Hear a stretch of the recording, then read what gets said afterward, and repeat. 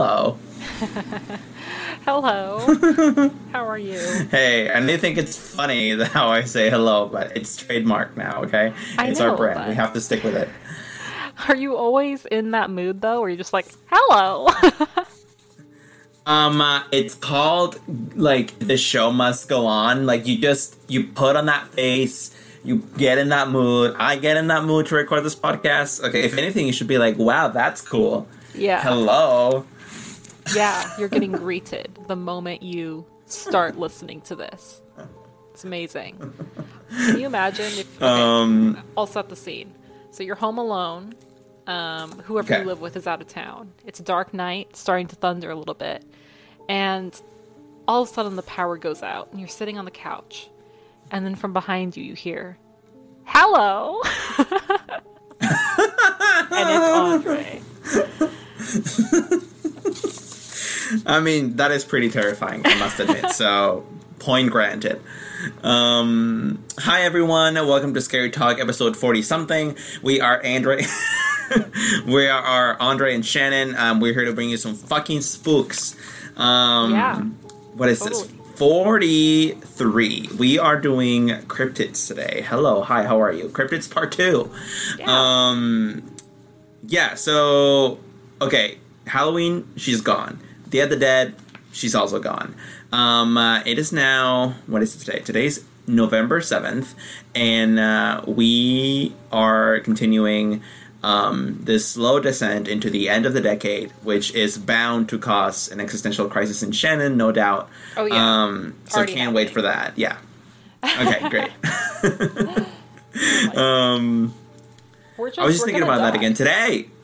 I know, like, I was thinking about that again today, because I know I brought it up a couple episodes ago, but today I was like, oh my god, December has, 31 days, and then today's the 7th, so, this 30 days, 20, so 53 days, 54 days left of the decade. Isn't that crazy? Well, I mean, I'm over it. I'm ready for something new. I'm ready for that change, you know? Pluto's what do you think 2020 is gonna bring? What? What do you think 2020 is going to bring, besides a Trump re-election, seemingly? Ew, gross. You know, I think we're going to see new stuff from Miley Cyrus. It's not that I want to, I feel like she's on the brink of something. Okay. Yeah, maybe Cher will be the first person do another farewell tour? I don't know, maybe. Her 10th farewell tour? Right, exactly. Yeah, you know, I have high hopes, but not really, because another year's gone by, you know? Like, at the end of the day, like, we're all just rotting, decaying corpses. That sounds really nice. Do you think that Britney Spears is going to make music again? Because there was this rumor that I heard being talked about on Wendy. I'm a Wendy watcher. Hi, how you doing? Wait, did I just forget the fucking, like, catchphrase? Oh, wait, what the fuck? It's, oh, how you doing? Yeah, that's how it is. Anyway, wow, obviously not a true stan. Fuck me.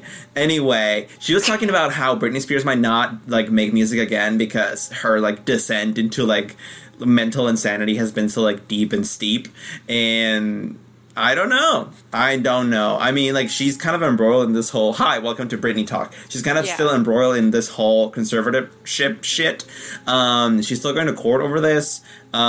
She dyed her hair brown, which any true Britney stan knows that when she dyes her hair, like, dark, Britney's feeling dark inside. So, you know, that's happening. So, I mean, yeah, throwback to 2007, like, major throwback. So, I don't know. What's gonna happen, you know, with her. I thought her voice was, like, ruined or something, so maybe she can't. I mean, her voice has been ruined for a while. She can't sing very well, but she can make music because producers make magic. They've been doing magic with her since, like, 2008. So, like, long story short, super quick conspiracy theory for those of you who are not aware. Also, not a conspiracy theory. This is pretty much fact. Like, obviously, Britney Spears doesn't sound like a fucking chipmunk in real life. But, like, back in 1998, Max Martin, the guy who produced and wrote Baby One More Time, was like, okay, you need a trademark sound or you're gonna fade like all the other pop girls. And they landed on this baby sound, and she just stuck with it, and she stuck with it because it worked and it sold a lot of records, and that makes sense. The problem is that that's not sustainable at all. So you can't sing live like that 13 shows in 13 nights, right? Like, you can't do that. So one, that's when all the lip syncing started, which has never stopped since, because the more time that goes on, the less sustainable it becomes even more. And also even in the studio, like, sometimes she struggles to like do a whole song in that voice, even just once for the studio recording, and that's why her music lately has been like very, very overproduced. Also, I theorize personally that that's why that 2013 Britney Jean album that I talked about a couple episodes ago, that conspiracy theory, I theorize that that's partly why will.i.am, the producer of that, was like, we need to bring in an imposter because you can't sing. You can't even do your own baby voice anymore. I love that we're throwing back to our it'll connect. It all ties in. You see what I mean? Yeah, no, I believe you. The more you talk about it, the more convinced I become. And plus, Thank you, Shannon. Thank you. Because my boyfriend never fucking, like, takes it seriously. Like, wake up, sheeple, wake up. Wake up, America. Shit is going down in Hollywood, and it's been going down for a very long time. Also, Andre is the biggest Britney stan. Like, and so I feel like he knows what he's talking about. Like, I listened to some Britney when I was a kid. Like, yeah, I threw down. I was in love with JT, but, like, I didn't stay with it the way Andre has. Andre has ridden that horse into the ground. Yeah, thank you. I have killed that horse. Yeah. Like, revived it back to life, killed it again. Last detail. That is why, for example, you can see her hitting high notes in her early stuff. Like, in the first album, there's a song called I'll Be There, and she hits a good high note there. Second album, there's a song called Girl in the Mirror. She hits a high note after the bridge of that song. But, like, then on, the high notes become not as impressive, or there's less of them, or there's straight up none of them. Like, starting in 2007, like, I haven't heard Britney do a high note in, I don't know, a decade. So, like, it's because the more time went on, the more unsustainable this whole shtick became, and now she can't even fucking do it. So, it's kind of weird and tragic. I don't know. Anyway, hi, Cryptids. So, speaking of weird and tragic, yeah, speaking of weird and tragic and scary, yeah, we're going to be talking about cryptids today. And I feel like I make this joke a lot, but me and Andre are cryptids. And we're not going to be talking about ourselves today because that would just be memoir. Yeah, no, I have been pushing for this part 2 for a while just because there's a specific cryptid I wanted to talk about. But Andre was like, no, dark web, murder, let's be scary. But then we did dark web, and Shannon's like, you're paying me back. So here we are. Not that I don't like cryptids. We stand Bigfoot, but, you know. I had nightmares. Also, I watched the movie Midsommar, Summer, I guess is what it's called. And that fucked me up. So, dude, okay, I want to hear your thoughts quickly if you want. Oh, it's been a crazy week. It took like 2 days for me to like fully digest that film. It was insane. It was so morbid. It was so disturbing. It was like the best ending ever, I've decided, because I'm a crazy feminist. And yeah, no, I just thought it was a really powerful, intense film. And like the more I think about it and the more I like it. Whereas initially I was just like, this is disturbing. This is gross. Yeah. Which it is. I don't think you and I think you and I kind of vibe in the same like wavelength. That sounded so like new age, but like because I watched it with David. He hated it. He just like stayed on that plane of like, well, it looks and sounds and seems gross and like vicious, so it must just be a gross, vicious, dumb, bloody film. And I'm like, no. It is all those things, but then there's the message behind it, and that's what takes you like 48 hours to get to. And I feel like I got to that, and I'm sure he could if he wanted to, but I feel like he didn't care. He just like, not his kind of film, fine, whatever. But like, even as I was watching it, I was like, ooh, I'm not exactly sure what's going on right now, but I know that there's something bigger happening than just what I'm watching on screen. So I liked it. The emotional arc, just that feeling of trauma, it's just so thick. Like it's like a thick clam chowder in your mouth. Yeah, but that's a description, I guess. That's an analogy, I guess. Yeah. So I actually want to bring to you the Mothman's girlfriend. This is why I was so hyped about this. There's a lot of Is it Moth Girl? No, it's not Moth Girl. There's like a lot of like memes and like memorabilia of people who ship the Mothman with the Flatwoods monster, who I'm going to be talking about. Because, you know, the Flatwoods monster, when we get down to it, people think that she has a very feminine energy, you know, and Mothman is looking for love. So I just love that, and I thought that we could explore that and really like dig deep into what's happening here. That is inspiring. Please tell me more. And I do want to preface this by saying that this is a cryptid, which I think when we've talked about it before, we've discussed like cryptid means it's something that lives on Earth that is unidentified, and you know, it defies what we would understand of normal science and evolution, you know, like Chupacabra, like what the fuck is that? So it's not necessarily extraterrestrial. However, this Flatwoods monster has its roots tied to that in theory. Okay, wait a second.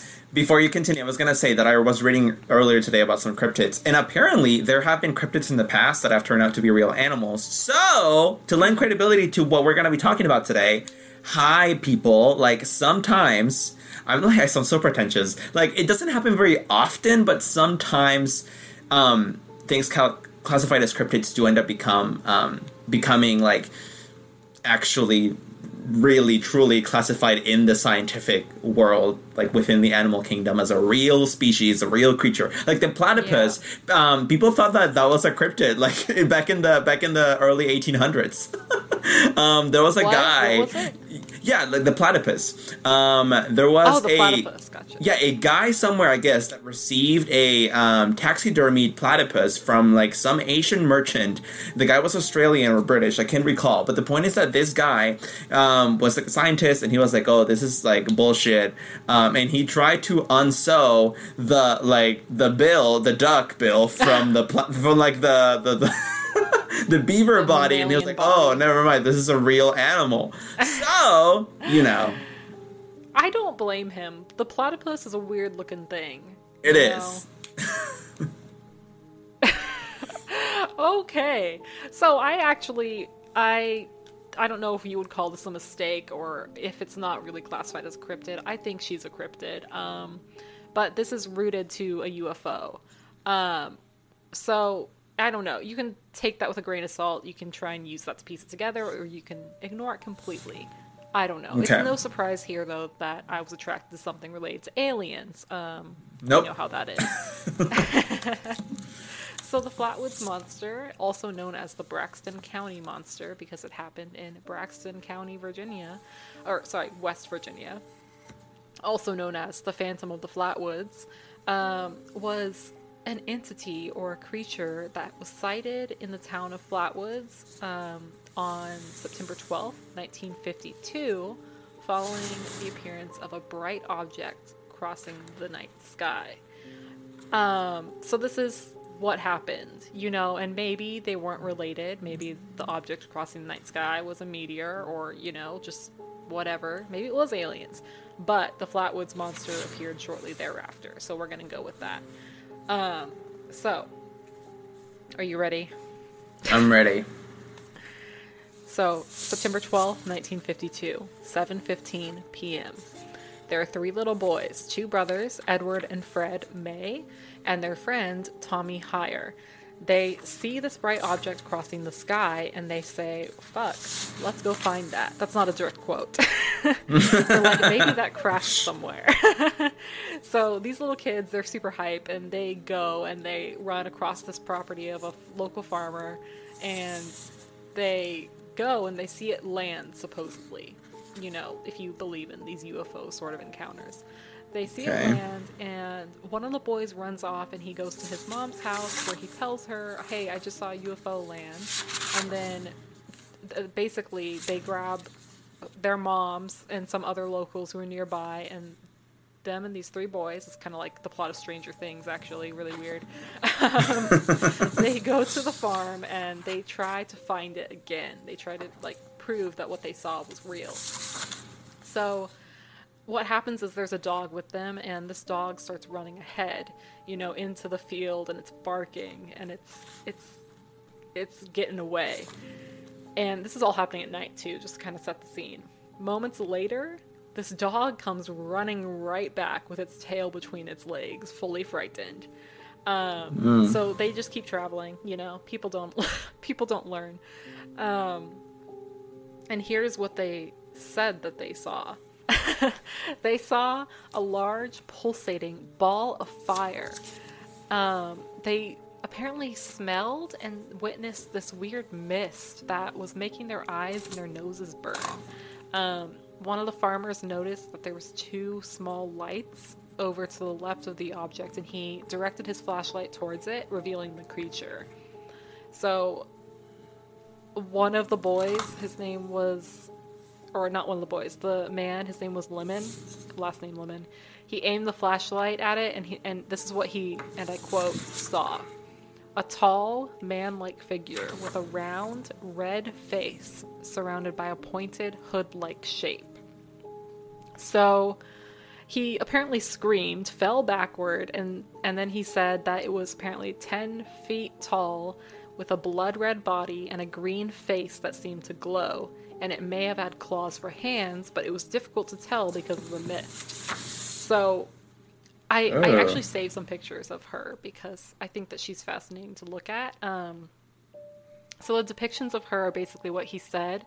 It's like a humanoid shape, but claws for hands, and then her body is red, but she seems to be wearing some type of green suit. And this suit is in a hood shape around her red face, and her eyes glow.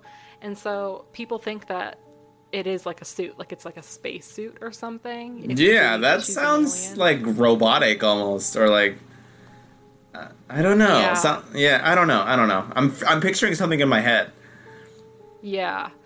So yeah, just try and picture that. And then, so apparently he said that there was a shrill hissing noise, and then the Flatwoods monster glided towards them, changed direction, and headed off towards the red light that was emitted from whatever the UFO must have been. So these people, I think it was about 7 people, they just fled and they went home. So one of the mothers contacted the local sheriff and a news reporter, and the reporter conducted a number of interviews. They returned to the same site with the farmer, and apparently they smelled a sickening, burnt, metallic odor in the air, which still to this day no one can explain away very simply. Because you could say a lot about hallucinations, but smells and weird mist and lights, this is all very cerebral and strange. Yeah. So the sheriff and his deputy, they searched the area, but they didn't find any UFO, they didn't find any monster, so there's that. But the next morning, the reporter visited the site, and he found 2 trucks in the mud, as well as traces of a thick black liquid. So, based on this, he was like, okay, well, this is weird. This might actually be, some kind of flying saucer. I don't know. This is not normal. So, yeah. However, on the skeptical side, some people think it was probably just, residue from a pickup truck.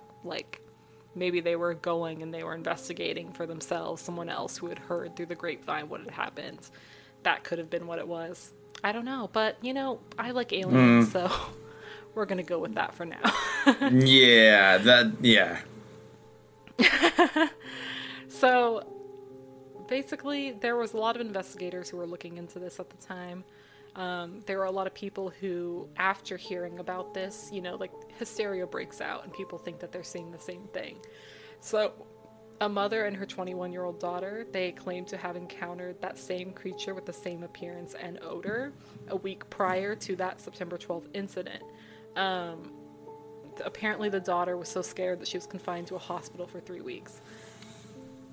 And I don't know about that, because of course you would want to get in on that, just from a psychological perspective if you want attention. Yeah. I don't know, but they also talked to the mother of the farmer who owned the property, And so this is completely separate, but she said that at the time of the crash, her house had been violently shaken and her radio had cut out for 45 minutes. And across the way, the director of the local board of education said that he saw a flying saucer taking off at 6:30 on the morning of September 13th. So that was the morning after all of this happened. So maybe she left. Maybe she pieced the fuck out. I don't know. What was Flatwoods doing? I don't know. I mean, it sounds like maybe maybe it was some alien that came here to do a mission and then left. I don't know. Have there been more modern sightings, or was that just like an encapsulated event back in the 50s? Well, like there's like the regular creepypastas or Reddit sightings of people who like say that it's real, and the Flatwoods area, they definitely milk it for tourism. Like they have Flatwoods statues and shit. And people still like will go and investigate for UFO purposes. But in my mind, like I don't fully buy the UFO thing, and I don't know. I guess part of the problem is that she doesn't fit the description of a typical alien, but then I have to remind myself, like, there is no typical alien. Like, that's an oxymoron. Like, that makes no sense. Yeah.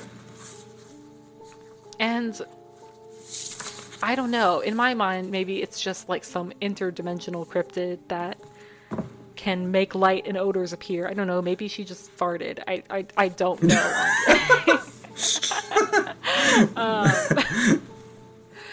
But I do think that it's creepy. Like a red-skinned, glowing-eyed beast with claws for hands wearing a fucking green suit. Like, what in the world is going on? Like, how fucking high do you have to be?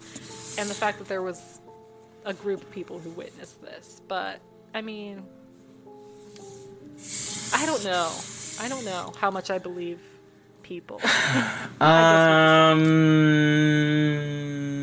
I think that this is not Bigfoot. Here's what I mean by this. I think that it's like the saying of like, this shit's too crazy to make up. Like, you can't make this up. Like, I just I don't know, like, if I was trying to gain attention, if I was just trying to like, I wouldn't describe something so ridiculous. Like, it almost sounds like I looked at a photo while you were talking, and like the description, like it really looks like this thing is wearing a robotic suit on top of whatever it actually is. It looks like, it literally reminded me of the maid in the Jetsons, the robot. Like, that's what it reminded me of. Oh my god! So like I was like, yeah, I think there's something inside there, like controlling the frame. Well, I wonder if you're still going to believe that when I do get to the rational explanations, because there is pretty good one. Okay, go ahead.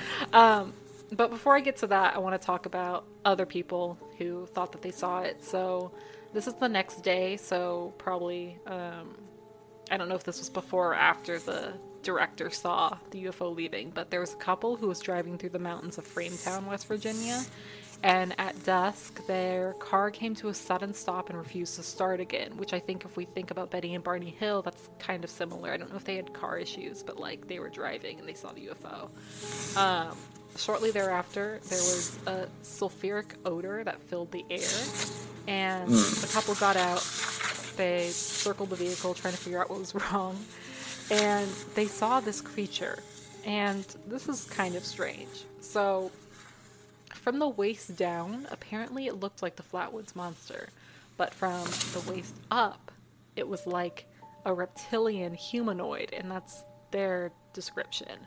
So they think maybe it was the Flatwoods Monster, maybe it's just, people don't know how to explain it, but also maybe it's something else, or maybe it's a friend of the Flatwoods Monster, who knows? And descriptions of this creature do vary. Some people say it's 10 feet tall. Some people say it's even bigger than that, and like maybe psychologically, if you're scared, that's what's happening. Some say it was a dark black or green body, but, for the most part, the head is like an ace of spades. It's got a hood on. So I don't know. It's really creepy. And then the hissing and the gliding towards the group, that tends to make an impact as well. So yeah, like you said, people think that it was like a metallic armored structure that it was using, to support itself or something. Like maybe the monster didn't have arms or something, or that was the only way it could move. I don't know, but that's really creepy. Huh. Okay, I think I'm kind of dwindling. So, okay, continue. I want to hear more. I want to hear more. Okay, well, there's other information of like the Air Force going to investigate, and these people seem to really buy it, which I thought was interesting. But yeah, and that gummy deposit or whatever, that black goop, they never like figured out what that was. So I think that's kind of interesting. Maybe it was like that monster's piss or something. It's like thick black pee. Ew. So I don't know.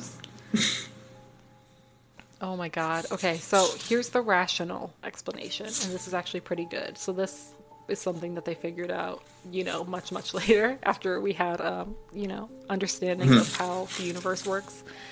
So apparently on the night of September 12th, there had been a meteor, for sure. It was observed across 3 states, Maryland, Pennsylvania, and West Virginia.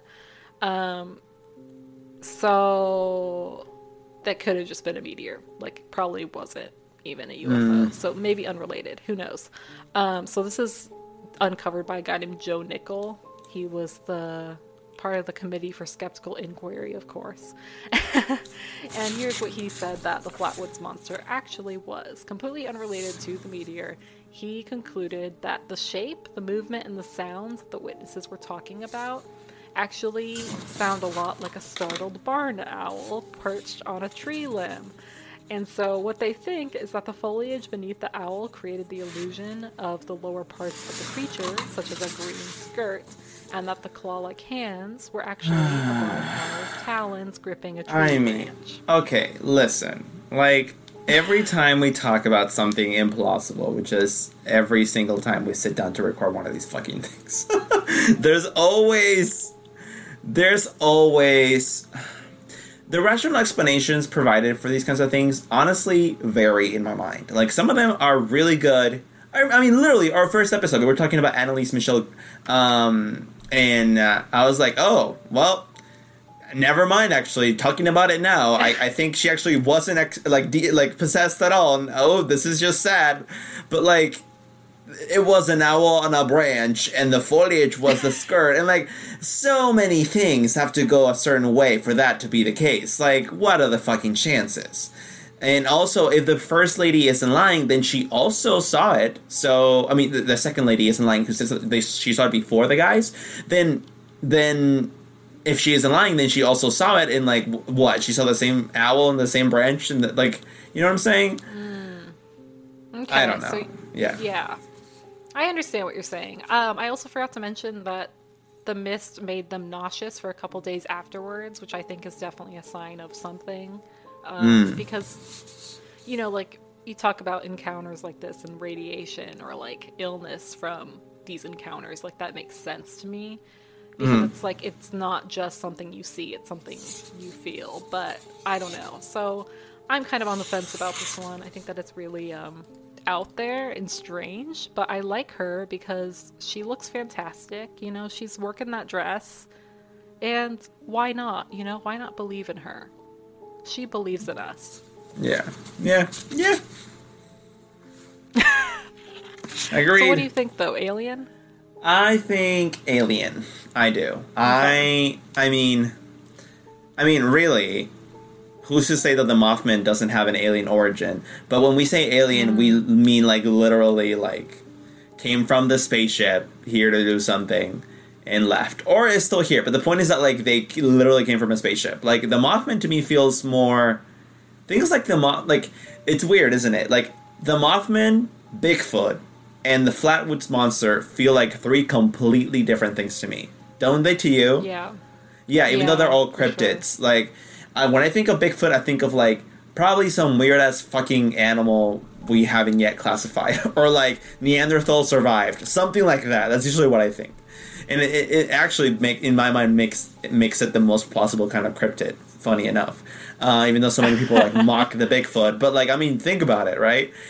Missing link kind of shit. Anyway, I know it's more complex than that, but still, when I think of Flatwoods Monster, I'm like, literally, that's like an alien came down from the UFO, like something happened, but like that's literally where it came from. When I think of the Mothman,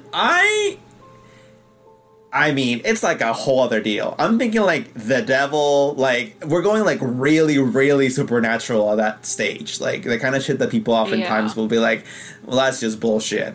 I mean, more so than something like Bigfoot, for example. Like, you know, I mean, you're involving things like like God and the devil and like religious beliefs. Like it's a whole thing, right? If you think that literally it came from like the underworld, which when I think of the Mothman, I'm like, well, where else could it have fucking come from? Like I don't think it's an animal the way that Bigfoot could be. I don't think it's an alien. That's a weird looking fucking alien. I mean, now that the Flatwoods Monster isn't, but again, I think we're kind of agreeing that might have been a suit, not the actual creature. But the Mothman doesn't look like it's wearing a suit, so I don't know. That one's the creepiest to me, because it's like, where the fuck did that come from? This like warning omen it's of fashion, bad luck. Andre. I guess. Maybe it's just some dude with fucking wings. But I don't know. That's the kind of shit that creeps me the most. It's like, it's almost as if Hellboy was a cryptid, like same origin. Like, that's what I'm talking about here. Yeah. Yeah, no, that's ew. Ugh. Hellboy is so fucking ugly. My point is that it's like the most, to me, it's the scariest kind of cryptid because it really doesn't come from the natural world.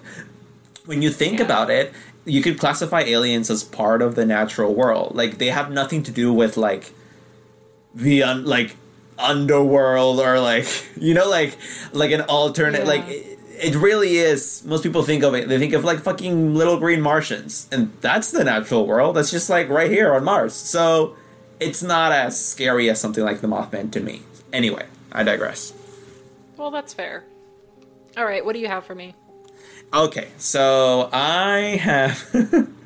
This is fucking crazy. I can't believe I had never heard of this. This is fascinating. 4 syllables. Okay, these cryptids are called melonheads. Have you heard of melonheads? What?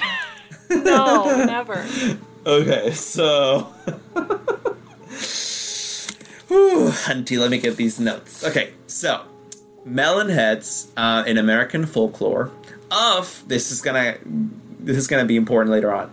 Of specifically Michigan, Ohio, North Carolina, and Connecticut, are beings generally described as small humanoids with bulbous heads who occasionally emerge from hiding places to attack people.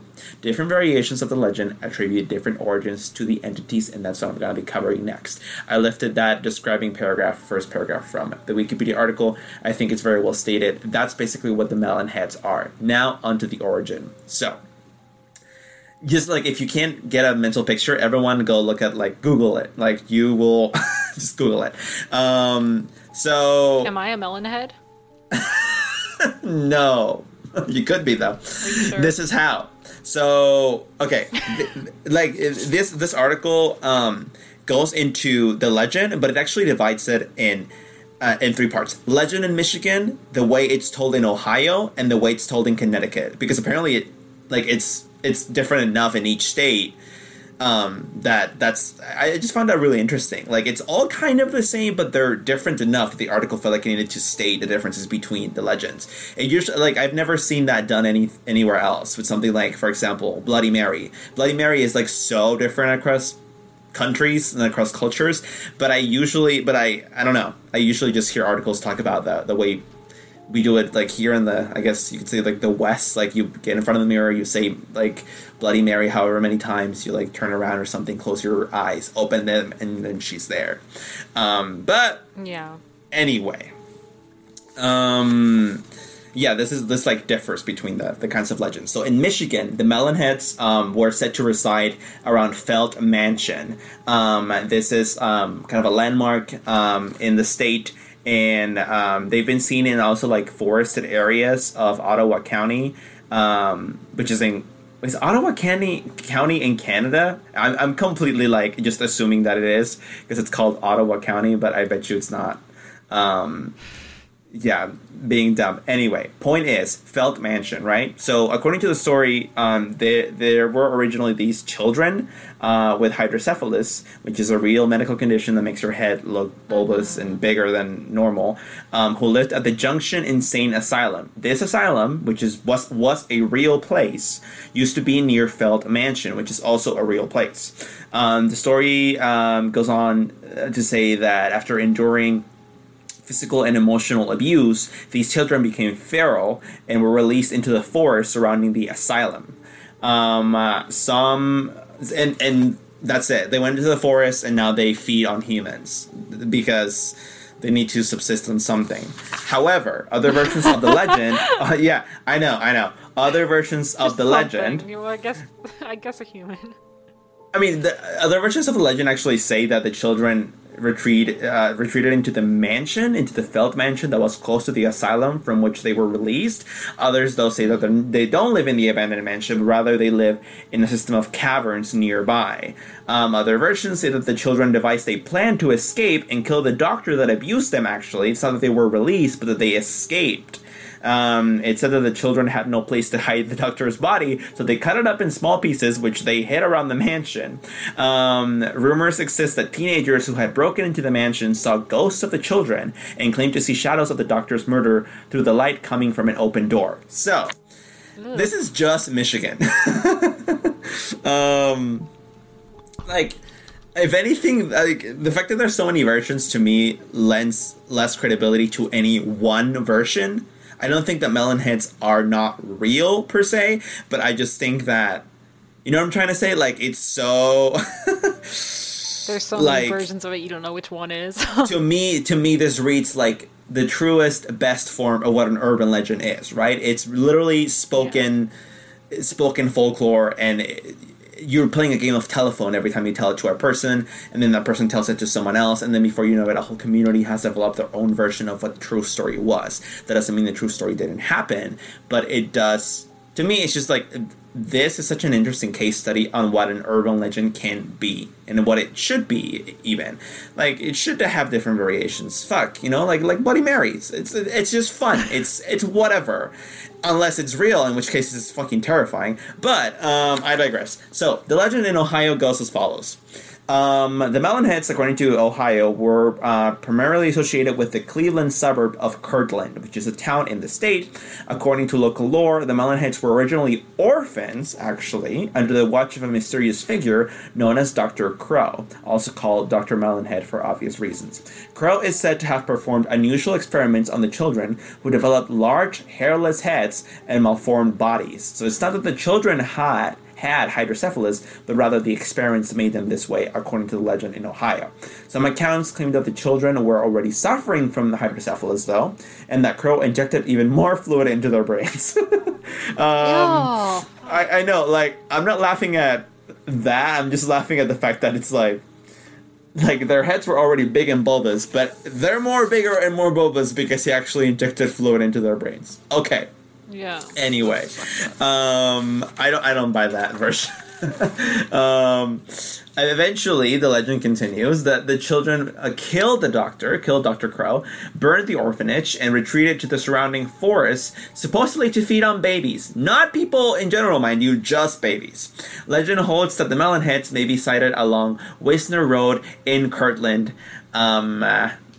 People, don't go to Wisner Road if you ever find yourself in Kirtland, Ohio. Then that's basically the legend in Ohio.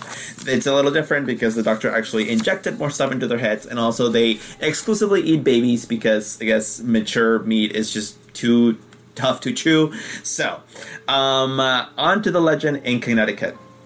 Okay, questions so far? No, I just keep wondering if I'm a melon head. That's all I can think about. I'm trying to figure it out. Okay, so there's also several variations of the story just in Connecticut, which again, crazy. Anyway, so one of them, the most popular one in the state, is that Fairfield County in Connecticut was the location of an asylum for the criminally insane that burned down in the fall of 1960. Okay, so before I continue, this is something interesting, right? That every version of a story has similarities, like the insane asylum, Dr. Crow, the fact that these people were children. Also later on, the fact that apparently where you can find the Melonheads is usually along a solitary road close to a forested area. Usually it's referred to as Dracula Drive.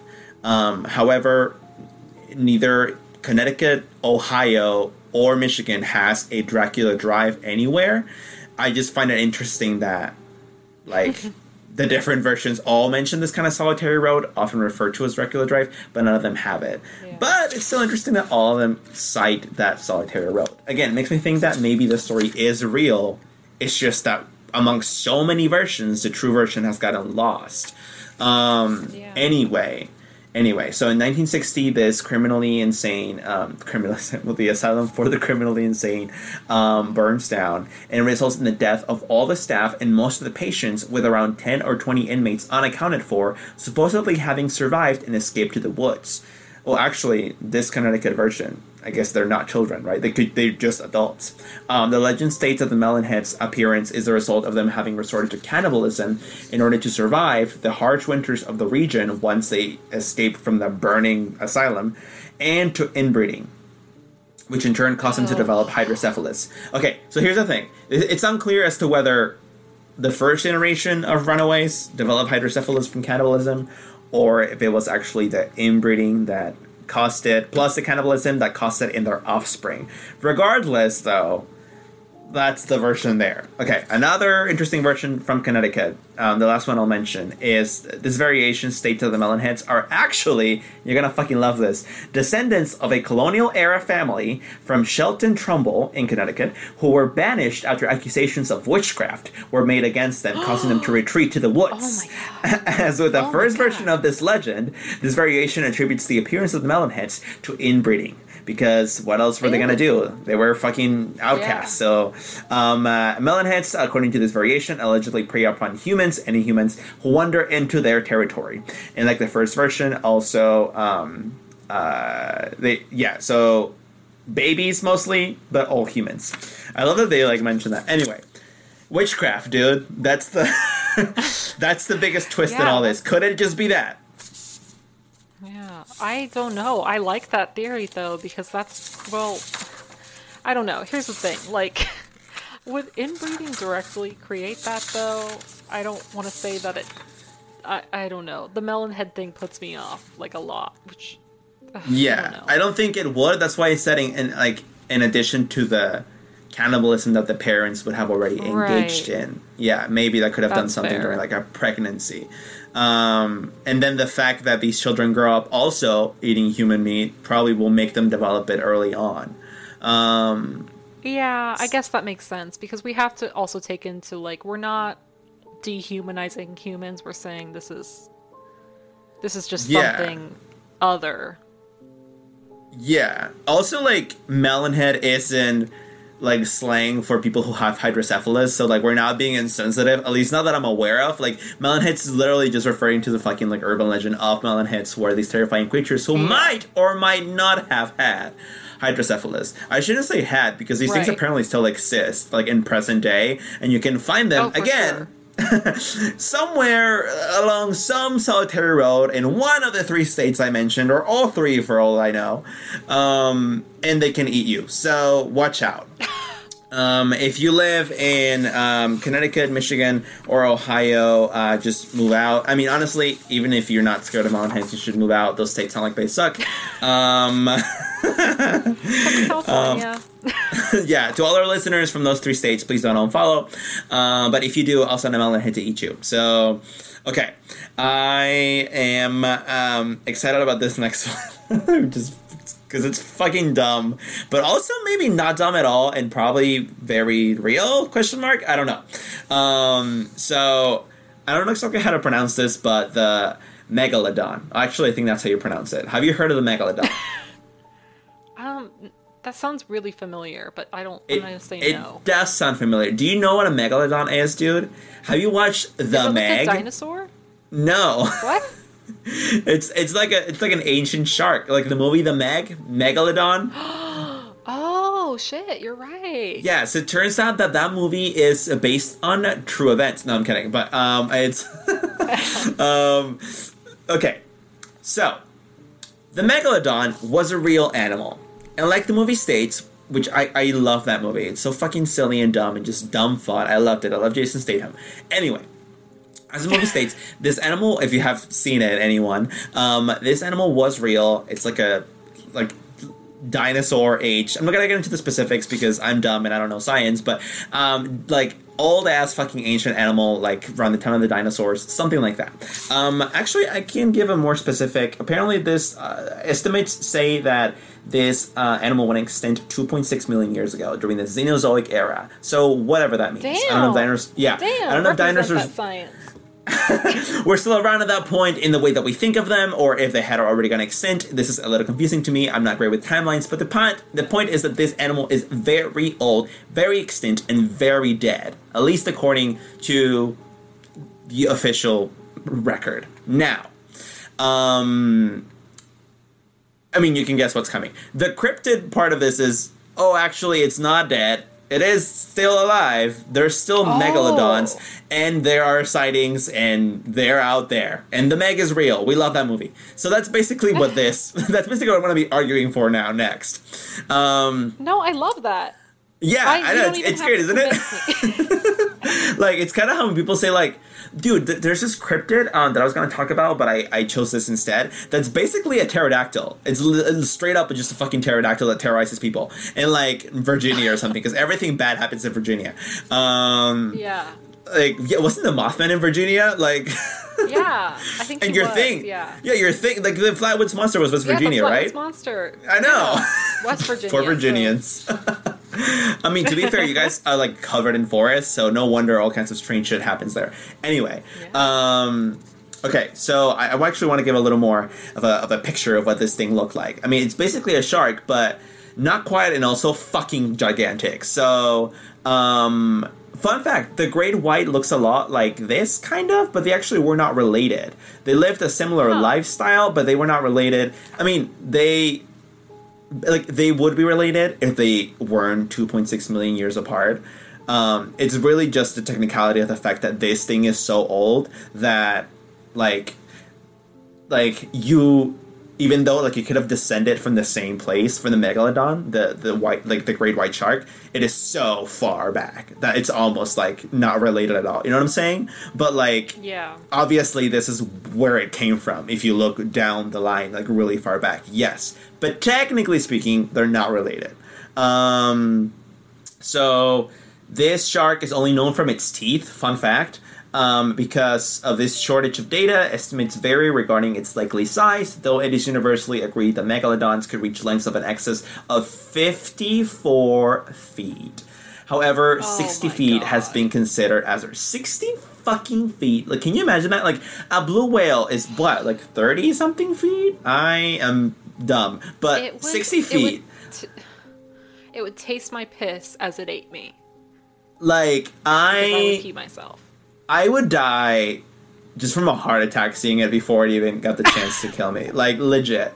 Like, I have a little chicken heart. It would just fucking stop. Like, anyway. Yeah, so again, fun fact, like, it's only known for its teeth. Like, we have never found, other, like, skeletal parts of megalodons, like, any other bones, but teeth. And from there, scientists were able to... I know, it's crazy. We're able to gauge what its likely size would have been. But, you know, that's the estimate we have. Megalodon means a big tooth, which I think is very fitting. Apparently, this thing had teeth at least 7 inches long. At least 7 inches long. Okay. That's like an average dick long, but we won't get into that. Oh my god! No, I'm just picturing a bunch of dicks in a shark's mouth. Like, I mean, or depending where you live, less than average. I don't know. Anyway, these teeth were big, at least 7 inches long, and this thing had a mouth that could expand to engulf an elephant whole. oh my god! So like Engulf a whole, honestly, like it could eat a whole elephant by opening its mouth. Like that's how big it could open its mouth. Although widely regarded to have gone extinct in the late Pliocene, some believe that they may have survived to the present. And here's where the sightings come in. So, there's no like solid evidence of continued existence. Obviously, this is why this is a cryptid. But here are the purported sightings that there have been in modern times. In 1875, 2 megalodon teeth were brought up during a deep-sea exploration by the HMS Challenger that supposedly were only 10,000 to 14,000 years old.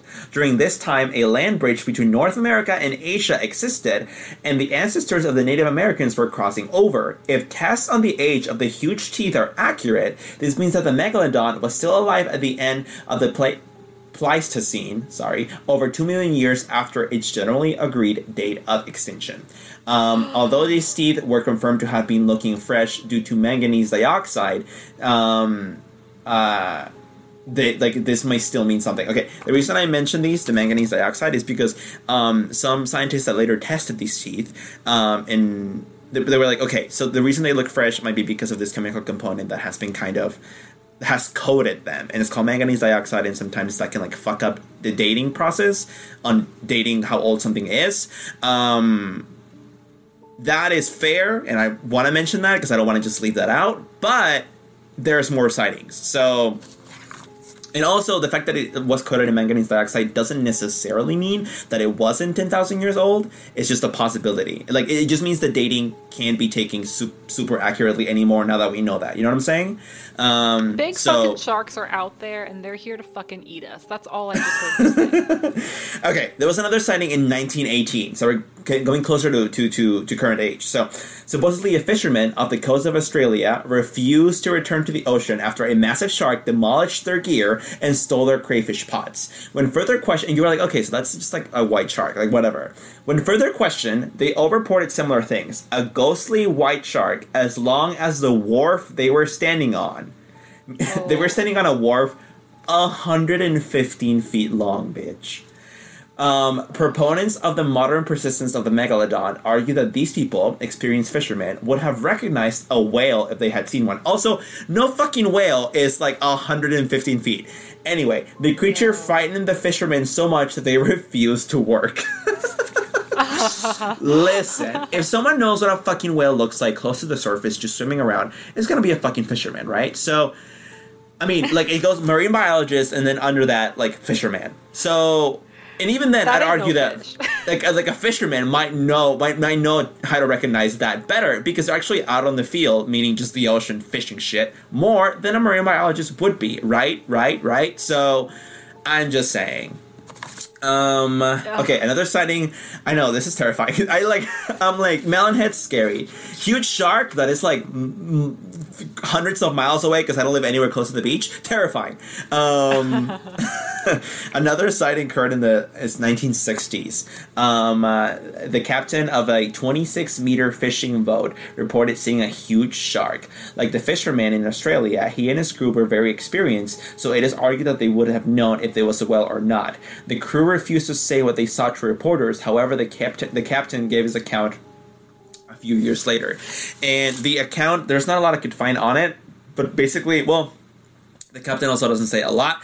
Basically, he says, this thing was like 70 fucking feet long. I saw it. I know what I saw. It wasn't a whale. I think I even saw a fucking fin. Whatever. Like, no fucking whale looks like that. You can tell me anything you want, but I know what I saw. He was kind of defensive.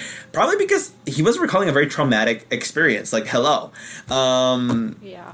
I don't know what to tell you, dude. Like, I just want a mech sequel so bad. I'm gonna say this is real. Please make it. I just feel like there's so much of the ocean that we haven't explored. Like, why wouldn't it be real? You know, like, we just don't fucking know what's down there. Like, there's enough room for him.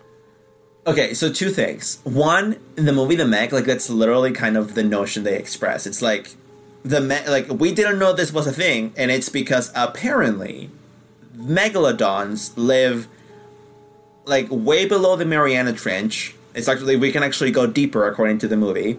Under this like thick layer of methane, and that's why we've never seen them in the surface or anything, and that's why we don't know of their existence, because we used to think the Mariana Trench was as far as we could go in the ocean. Turns out we were wrong. Of course, that's fiction. That's just a movie. But like, is that a crazy idea? And also, you're reminding me of something else. Because, like, humans are kind of like, they can be kind of cocky sometimes. Like, now we know what the highest peak is. And then they're like, oh, never mind, we were wrong. Like, people, like, okay, fun fact, right? The tallest mountain ever, like Everest. So it turns out that there's some Hawaiian volcano, I forget what it's called, I saw this years ago, that is actually taller because its base starts in the ocean at some slightly deep point in the ocean. Therefore, when you met, like, we didn't know this for a long time. All I'm saying is we think Mariana Trench is like, she's our bitch, we get it, like, she's deep. But what if there's a deeper point and we just haven't found it? Like, Shannon makes a fantastic point, which is absolutely true. Like, we have explored, what, like 5% of our oceans? Like, I think we literally know more about space than we know about our oceans. Like, yeah, for sure. So, like, I mean, the second thing you reminded me of was, I was going to bring up that I was watching this video the other day.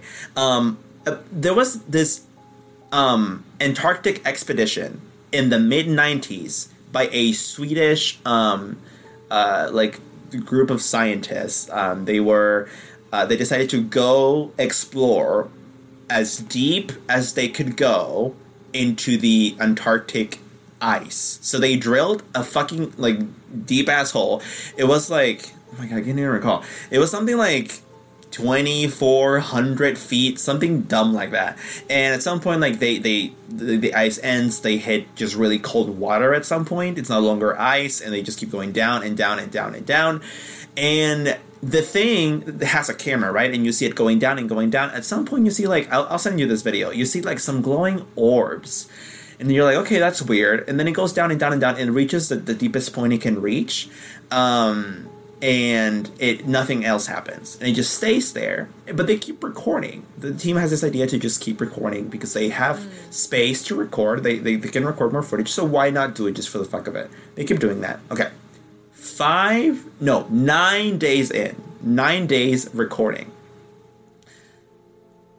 They just see this. You see this fucking thing. I don't even know how to describe it. Like, it's some kind of, according to the measures they provide, like, human size, like 6 foot long bioluminescent animal fucking swimming. Oh. And it's just like, what the fuck was that? It looks like a straight up alien. It looks like nothing I have ever seen.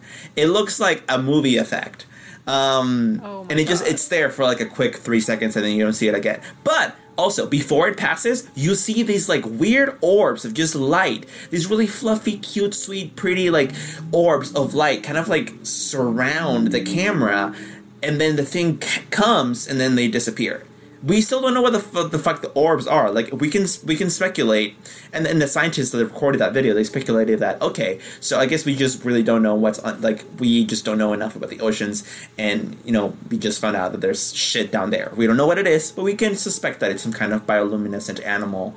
Okay, but what the fuck were those orbs? How do you explain that? Like, they just came and went, and it was, like, obviously related to the presence of this animal, so, like, what the fuck is going on? All I'm saying is Shannon's completely right. We don't know jack shit.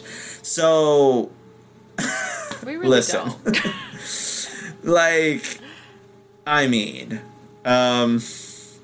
that's what I fucking have. What if aliens are just living on our planet? They're just deep in the ocean, and that's what those orbs were, with like UFOs or something. Dude, the fucking movie The Abyss by The Abyss. I think, is it James Cameron? I don't know who did this movie, but it's like a late 90s movie. It's called The Abyss. Look it up. Basically, the premise is like, oh, we found out that aliens live deep in the fucking ocean, and they have like a whole civilization down there.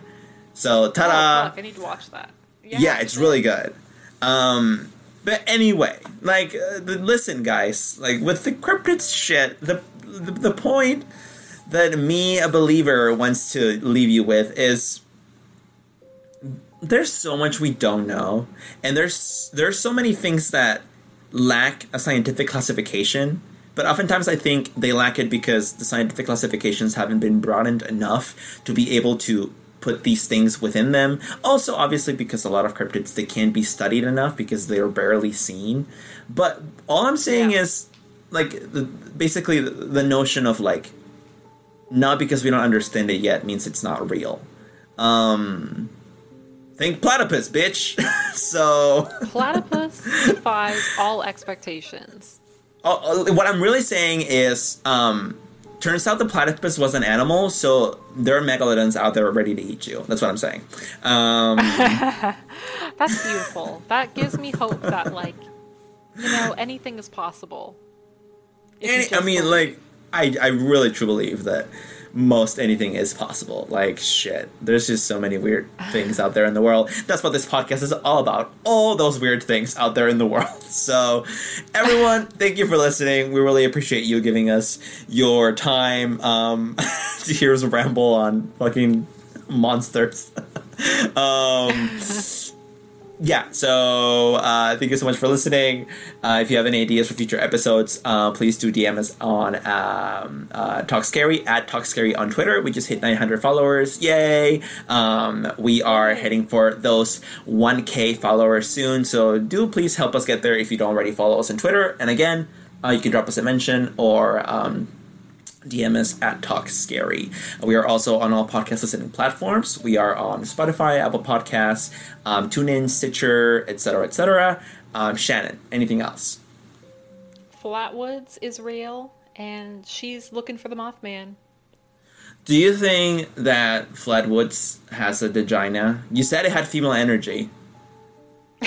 I don't think it matters if she has a vagina or not. She No. has her female energy. I said a vagina. Oh, a vagina. Well, who doesn't? Vagina is everywhere. Vagina is with us at all times. It also, just like the Flatwoods Monster, is real. So don't forget that. Also, the Mothman, the Flatwoods Monster's boyfriend, also real. And yes. I guess, yeah, Megalodons, also real. So everyone, watch out for everything. Don't ever go in the woods or in the ocean or literally anywhere outside of your bedroom. Stay safe, and we'll talk to you next week. Good night. Goodbye.